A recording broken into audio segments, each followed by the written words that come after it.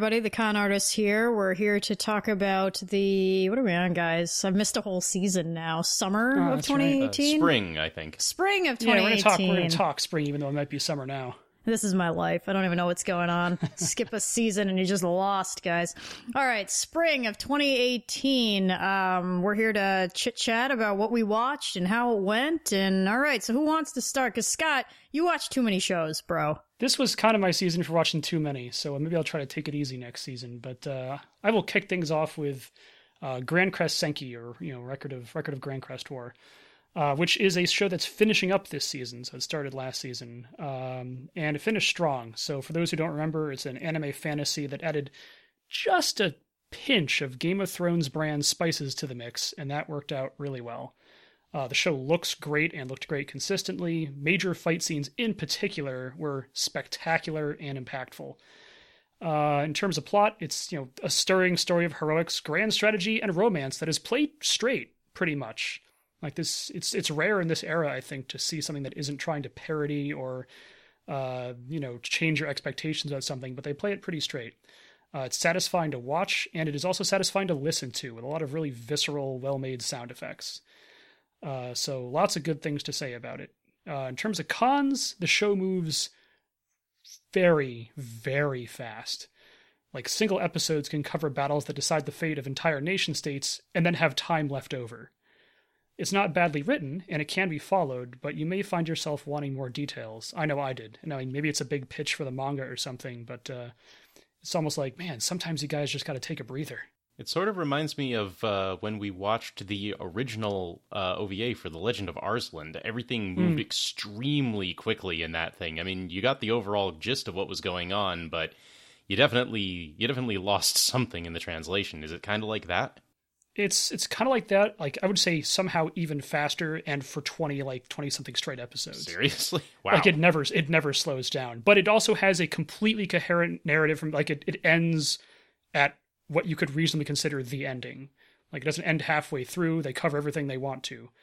I mean, this is probably one of my strongest recommendations of the season. Just pay close attention, I guess. Gotcha. So, but yeah, thumbs up. Nice. Now, does it end, Scott? Is that the finale, or are you expecting a season 2? No, this is a finale. Like, there's nothing left to do. So it ends in good style. Wow, all right. Who else has got something? I can't take the whole things. Not for me yet. Well, at least. On a very different end of the spectrum, one of the shows that I followed this past season was Wotakoi, or Love is Hard for Otaku. And this one kind of followed off the heels of MMO Junkie a couple seasons back, and it's definitely in a similar vein. A couple of adult nerds start dating and getting together, and to its credit, it gets to the relationship a lot faster than I was about to say, as soon as you said a couple of adult nerds start dating, I was like, Dan, you're already 13 episodes ahead of MMO Junkie. That being said, I kind of still think I like MMO Junkie a little bit better. Maybe it's just because I enjoy those characters more, even if I was sort of aggravated at how long it took them to actually get together. But they had a lot more. Theirs was a much more kind of through and through arc. There was actually sort of a story there. This is more like just a bunch of vignettes, kind of day in the life of these nerds. And in this case, it's not just following one couple, but two. Who are all in, sort of at different levels of, shall we say, comfort with their nerdery. One's a, super video game nerd. The two girls are constantly discussing boys love manga. And the other guy he's kind of on the outside, but for some reason he has a thing for, just the really infantilized character designs and everything. And I found that a little bit off-putting. But just like a big Melee fan? I guess not really. He's the prickliest one of them all, and okay. I kind of appreciated him not putting up with everyone else's BS now and then. And there were definitely moments that made me laugh. It's got a few bits of good comedic timing, but in general, it's engaging, it's fun, it's it's a lighthearted kind of put it on in the background. You don't have to pay too much attention to it to get the gist of what's going on. If there's one thing that I can say against it, it's that the relationship between the not primary characters, the two secondary characters, is borderline abusive at points. And it's kind of played off like, they're both kind of, again, they're both sort of antagonistic people. They're both very serious about their work and their hobbies, and there's a bit of a clash there now and then. But there's a point where, like, they're both, you know, kind of in their cups. They've both been drinking a bunch, and it, like, I was worried it was going to get physical. Like, the tone of the show shifted dramatically, and then it never really came back to them sort of either resolving that or, you know, moving past it or anything. And it's just like, this isn't cute, guys. This is actually concerning. Like, you're just going to leave that there? What the heck? Yeah. That is odd. Yeah, it doesn't sound like it has the charm, Dan. I mean, I think we love the charm out of MMO, so. Yeah, it's definitely, in some ways, maybe a more realistic look in a way, because, you know, everyone is a little bit, you know, a little bit cynical, a little bit... Yeah, I was going to ask you, Dan, did you see, you know, us three being nerds, were you like, oh yeah, some of this actually reminds me of my friend? Not you, Scott. Not you. Whoever could you mean? No, certainly not you. But did you see any parallels to, like, your real friends in these people? Or were you like, you know, this was all a romanticized version just for fantasy storytelling? Not necessarily us, like the three of us, but definitely some of our other mutual friends. You can maybe guess some of the people I'm talking about. Yeah, as soon as you said boys love, I know what's going on. Yeah. I was just like, oh, but, there it is. Yeah, it's like that are very much, you know, they're very much consumed by it. As far as I can tell, those are their only hobbies. And that's the one thing. It's like MMO Junkie may be, you know, a little fluffier and maybe more romanticized in a way. But the characters also have a bit more depth to them. It's not all about, you know, games and anime and all of that. They do have other interests and other things going on in their lives. And because of this whole vignette style, they just focus exclusively on that for this one. So, again, it's not bad. Maybe not as good as the other, but it's not a waste of your time. If you enjoy this kind of show, it's totally fine. All right, so it's like recommended maybe. Yeah. Yeah, I give it a solid like B-ish grade. Okay, good. Well then, Sue, let's move on to Cardcaptor Sakura Clear Card Hen, which has continued this season, I want to say. Yeah, so this one was rough. Let's do some pros first, I guess. But yeah, there's definitely some cons. Sure. So of the pros, this show is pretty nicely animated. Definitely you can watch this show with your kids. You know, it's very soft, very fluffy. I think there's absolutely nothing objectionable in it. I liked some of the cards that showed up. I think there were some really creative moments, especially considering the original was 70 freaking episodes. They are retreading the path with these cards, but I think intentionally so and almost canonically at this point. Yes, correct. So that was there, but I do think that Sakura was able to use her new cards in some creative and interesting ways. The CG wasn't blended too bad, and overall, I think they did a good job, like, integrating the new girl, Akiho. Yeah. It was pleasant. It's a very pleasant show. Yeah, warms the heart. Like, if you're willing to just sit down and let it play, like, you'll probably feel pretty good watching it. Yes. Yeah. I think where I really struggled with Cardcaptor Sakura is that the show has forgotten that the title has Sakura in it. Because Sakura herself is so not present for her own show. And I don't just mean physically, I mean mentally. It's like they downgraded her as a character. And it was very frustrating to watch, you know, as it went on. I think when we last left off, she had just come to the realization that the cards were starting to repeat themselves. That has now become canon. And you're like, okay, Sakura, good job catching on. So there's a big, like, mystery now because the new girl, there's a little bit of a mystery surrounding her and her, like, magician butler. And it just takes this turn where Sakura, like, needs to engage. Like, things are starting to happen around her, and she never once questions any of these things. And it hits it's just kind of like, oh, it's like, yeah, like, she'll react to things, but she'll never, like, go try to figure it out. Oh, this is happening again. She's entirely passive. She's entirely passive as a protagonist. It's infuriating, like, completely and utterly infuriating, on top of the fact that the clamp stigma is in full force. Like, every single character around her knows what's going on outside of her and the other lead character, Akiho, who...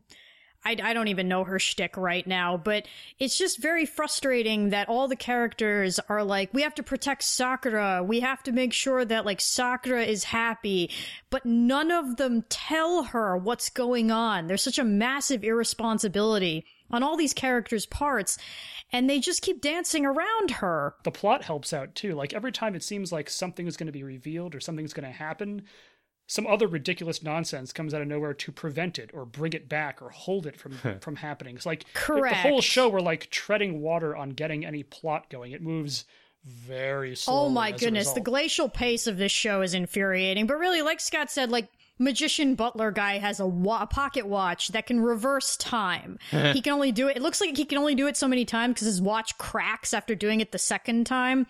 But of course, it's a plot device that they're like, oh no, we can't reveal that. Like, rewind. And you're just like, why don't you let this happen so something interesting can go through? Like, we're 20 episodes in. It's probably Please. Okay if she knows the very first thing that's supposed to be going on here. Yeah, like, we need some of this. Or, like, you know, Shoutron at one point is like, Sakura, you should tell me when you're in pain or you're suffering. And she's like, you should talk to me too. And, like, the two of them know the other one is sort of subtly suffering, as much as anyone suffers in Cardcaptor Sakura. I'll get to that in a minute. But, like, you know, the two know they're hiding something from each other, and there's just no movement on that whatsoever. And the part that really infuriates me is that at one point, Sakura has this card called Record, and she records this little, like, reading she does at a children's hospital. And if she comes back and she wants to watch the recording, and it's this recording of the room, but in like 50 years in the past. So somehow she has activated magic to record the past. And she goes, this isn't what I was supposed to record. Oh, well, I guess I didn't do it properly. And just shuts it off and walks away. And Kero flips out, flies to Yue, and goes, yo, she knows how to use time magic. She's, like, out of control right now. She's some sort of godlike figure. And you're like, Sakura! What is wrong with you? So I'm harping on it, but Sakura is a horribly passive character. They just downgraded her completely. All the other characters are not doing a whole lot. They're just, like, hiding the plot from her. Everything moves glacially. And outside from this sure being a show I guess you could watch with your kids, like, kids shows move faster than this. The pacing alone actually almost knocks it out as a kid's show. Wow.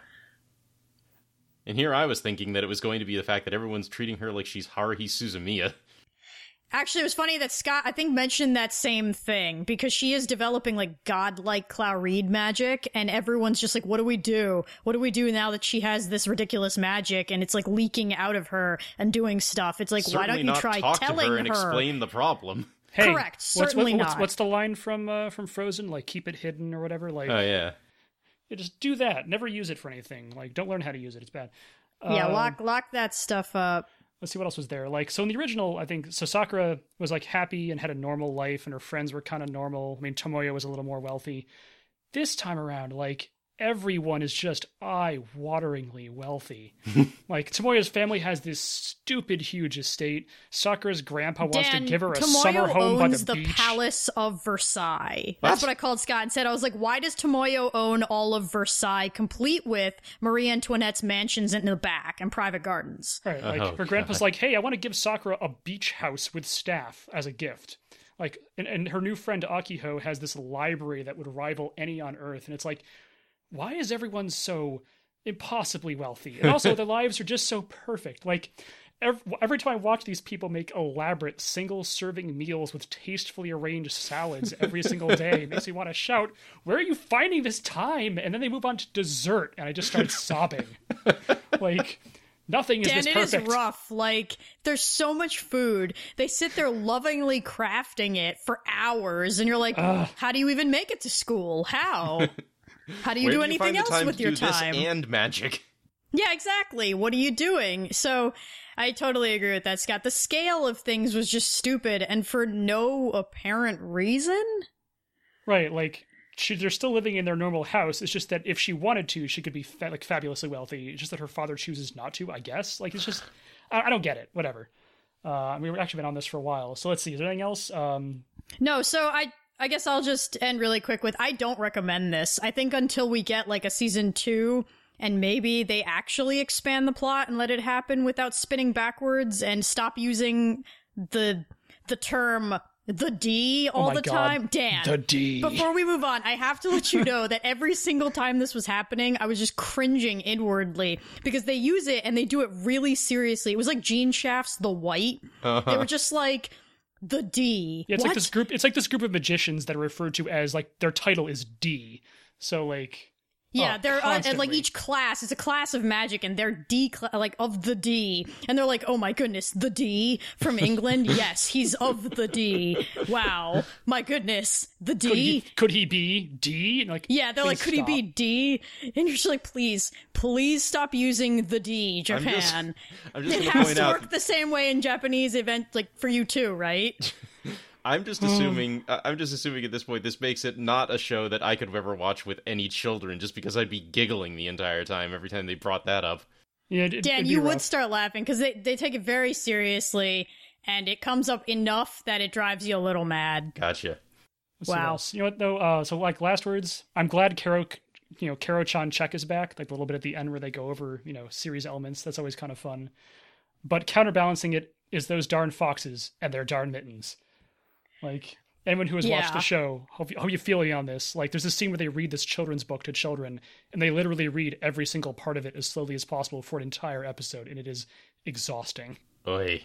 It's pretty agonizing, but yes. Anyway, I would kind of recommend it if you liked the original Cardcaptor Sakura and want more of that, but are willing to suffer the slow pace. Otherwise, probably give it a pass. Okay. I definitely say give it a pass. I think this was just, it had too many poor elements, and it's just not coming together right now. All right, what do we got next? I'll go with a show called Caligula, which was out this season. Like, this was the full run this season. This looked so wacky, Scott. I read the premise, almost picked it, but it just looked so wacky. Yeah, the concept is kind of neat. So people of various ages are trapped in this alternate digital world by their own choice, but they have no memory of why they chose to enter it. And as they sort of break out of the world's mind control, they then decide to sort of team up and get out of the world. Which is kind of cool. The music is good, especially the episode 1 song called Peter Pan Syndrome, which I highly recommend anyone listen to. It's excellent. In addition to that, every major conflict in the show gets its own song, so like there's a pretty big focus on music, which is cool. Cons though, like the first episode had this really strong psychology aspect, which dropped off quickly, almost completely, like very early in, and in general, the excellent episode 1 plotting never went anywhere interesting. Like, it very quickly was like superpowered people fighting each other, which you've seen 100 times. The villains were kind of dumb and turned out to not actually be very interesting. And then, like, there's actually an episode where every character tells their backstory. So you didn't, like, I feel like they should have had a big impact, because the whole point of them being there is that they don't remember why, and they've been slowly unlocking it. So to have everyone in the show suddenly be like, it's backstory time, like, there was no impact. So ultimately I wouldn't recommend it, but seriously, check out the soundtrack, or at least the one song. It's really good. Alrighty then.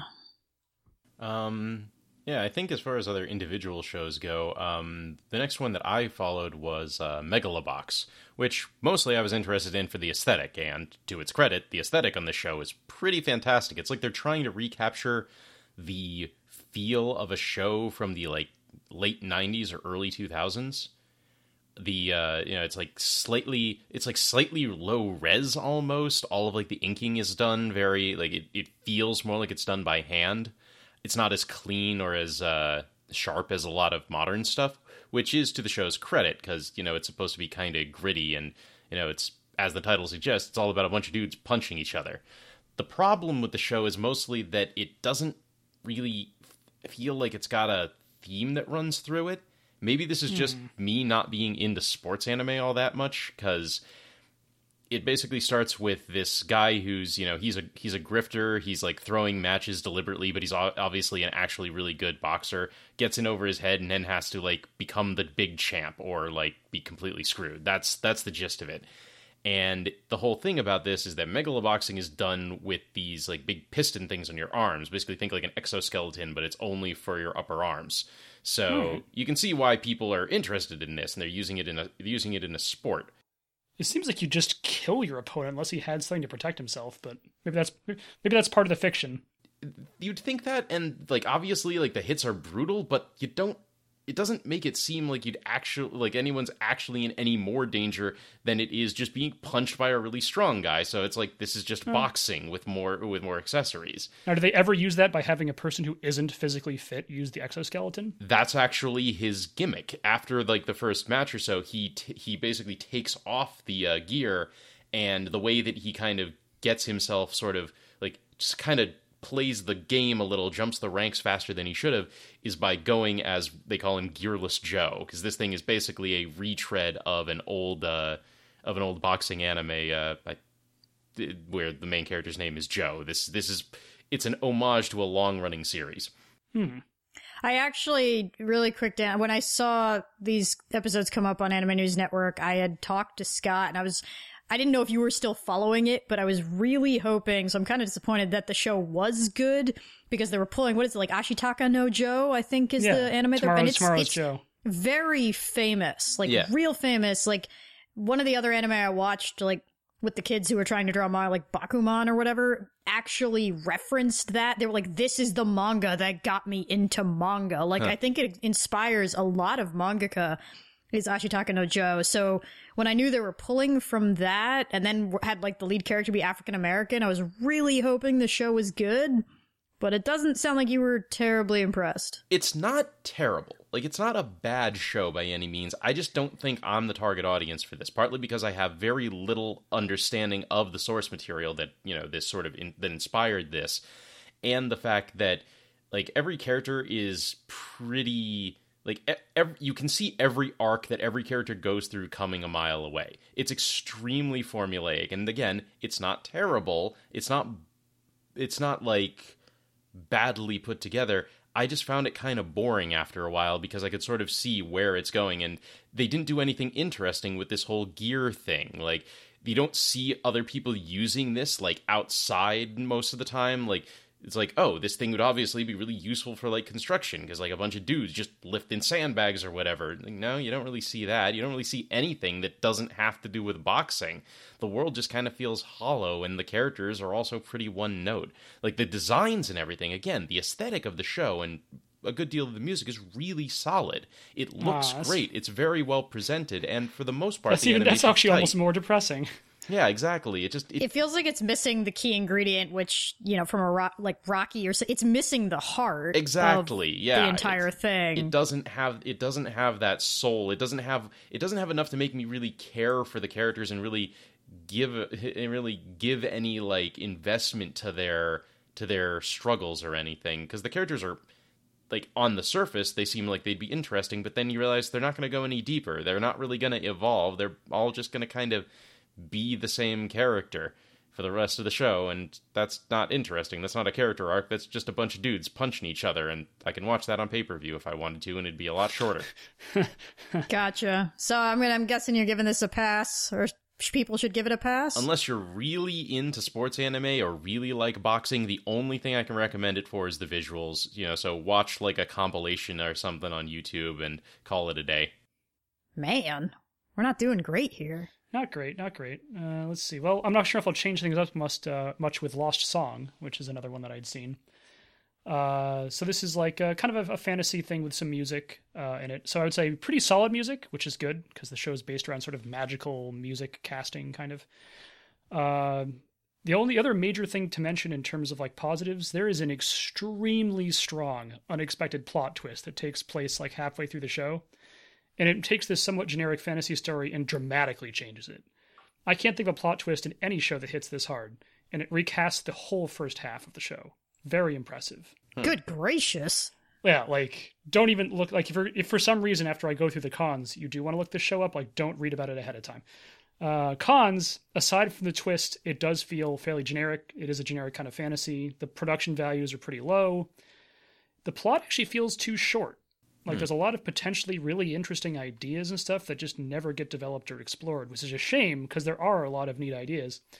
And the character designs for all of the side characters are just super dumb. Oh, I remember you showed some pictures of Oh these my folks. goodness! They Yeah, were...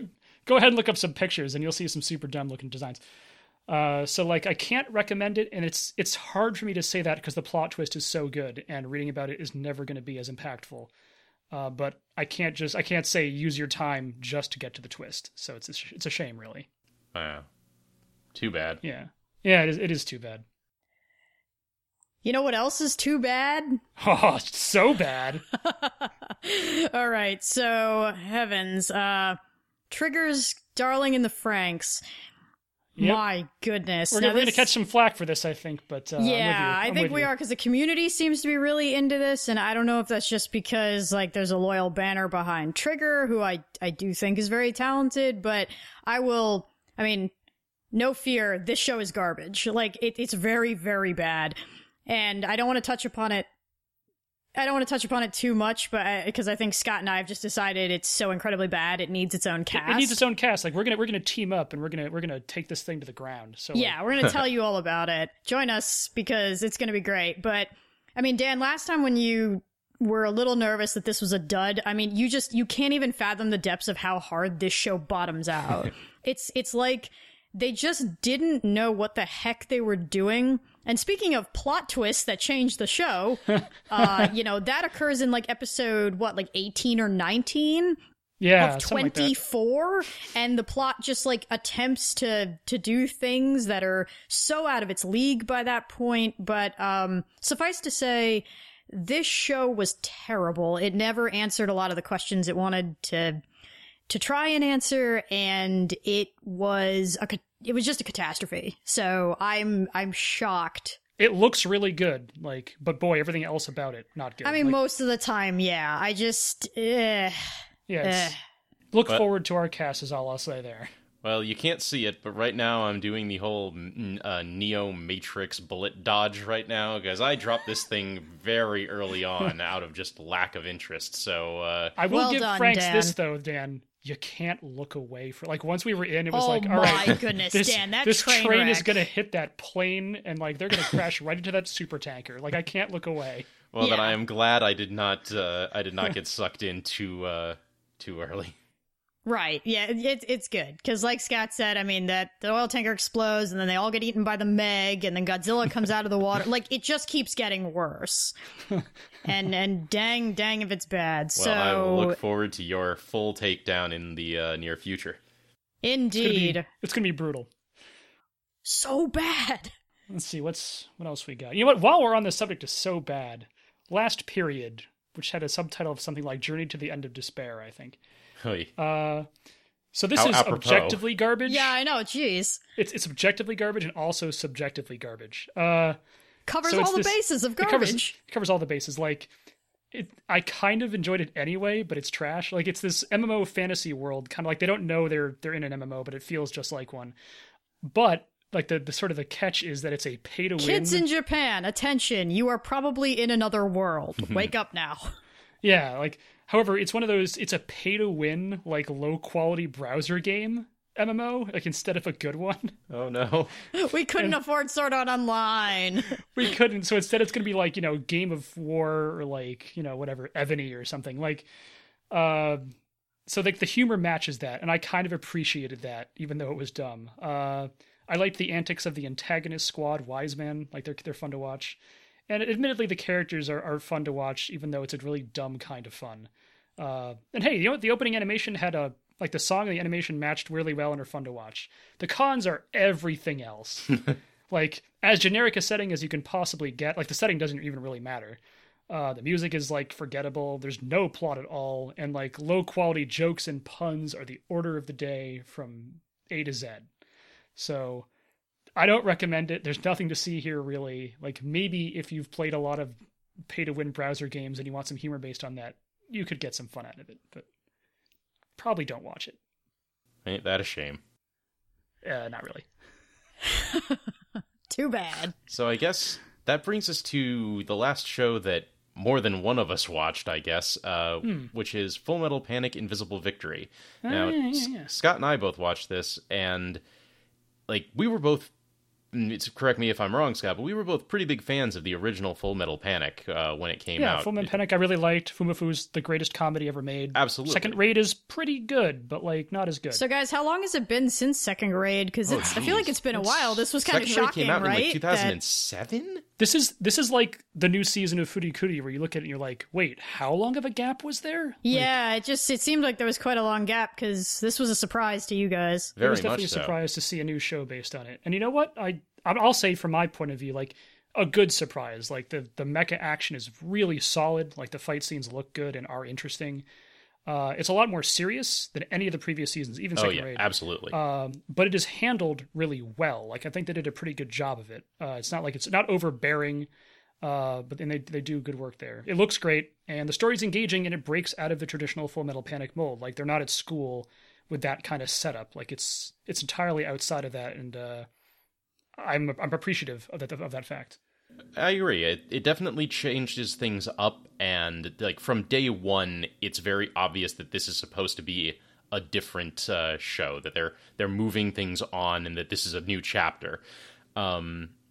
Real quick, Dan, was this a direct continuation, or did you have to like fill in some light novel gaps, or is it a light novel? It's pretty. It's still a series of light novels, I want to say. Okay, but there's also a manga. I don't know exactly. I'm not super familiar with the original source material either. I just knew that it was ongoing after Second Raid, and this, I guess, feels like it picked up reasily well from Second Raid. Pretty much, yeah. It's pretty much a dead run right after that. And it does a good job of sort of separating itself out, taking things in a new direction. That can make it feel like it sort of meanders a little bit because without that same... Part of it is all about shaking up the structure of what's going on. All of the various organizations and power structures that are going on get a major reshuffle at the beginning of this show without giving too much away. And as such, there's a lot of, either things like rebuilding, going on the run, doing a bunch of... There's a lot of, I guess, what you'd call connective tissue between the main beats of the show. And that can feel like it drags now and then, but they're still enjoyable while you're watching them. So I didn't mind that too much. The one thing that I did really mind is the fact that the show, while its actual plotting and pacing isn't bad, the release schedule for this show is all kinds of messed up. What is going on? Sorry, as we're speaking, and we're like 2 full weeks into the next season of how anime is released, there's still only 10 episodes out of like a presumed 12 for Full Metal Panic out right now. Right. And on top of that, I think it was the 4th or 5th episode, was a recap episode. Oh, guys, every 5th episode is a review episode. 4.5 and 9.5 are both review episodes. Oh, right. And there's basically only 8 episodes of the show out, more or less, or something like that. Or is actually has any of the animation fallen? Is it like a budget thing? I think it.